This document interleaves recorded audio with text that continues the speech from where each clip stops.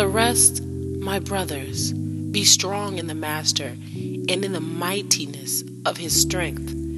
Put on the complete armor of Elohim, for you to have power to stand against the schemes of the devil, because we do not wrestle against flesh and blood, but against principalities, against authorities, against the world rulers of the darkness of this age, against spiritual matters of wickedness in the heavenlies.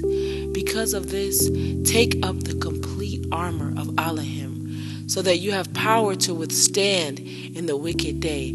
And having done all to stand, stand.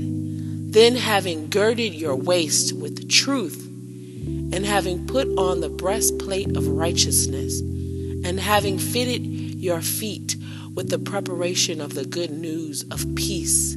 Above all, having taken up the shield of belief, with which you have power to quench all the burning arrows of the wicked one. Take also the helmet of deliverance and the sword of the Spirit, which is the word of Elohim, praying at all times with all prayer and supplication in the Spirit, watching in all perseverance and supplication for all the set apart ones.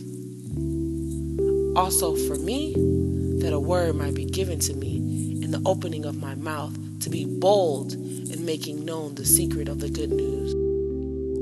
Ephesians chapter 6, 10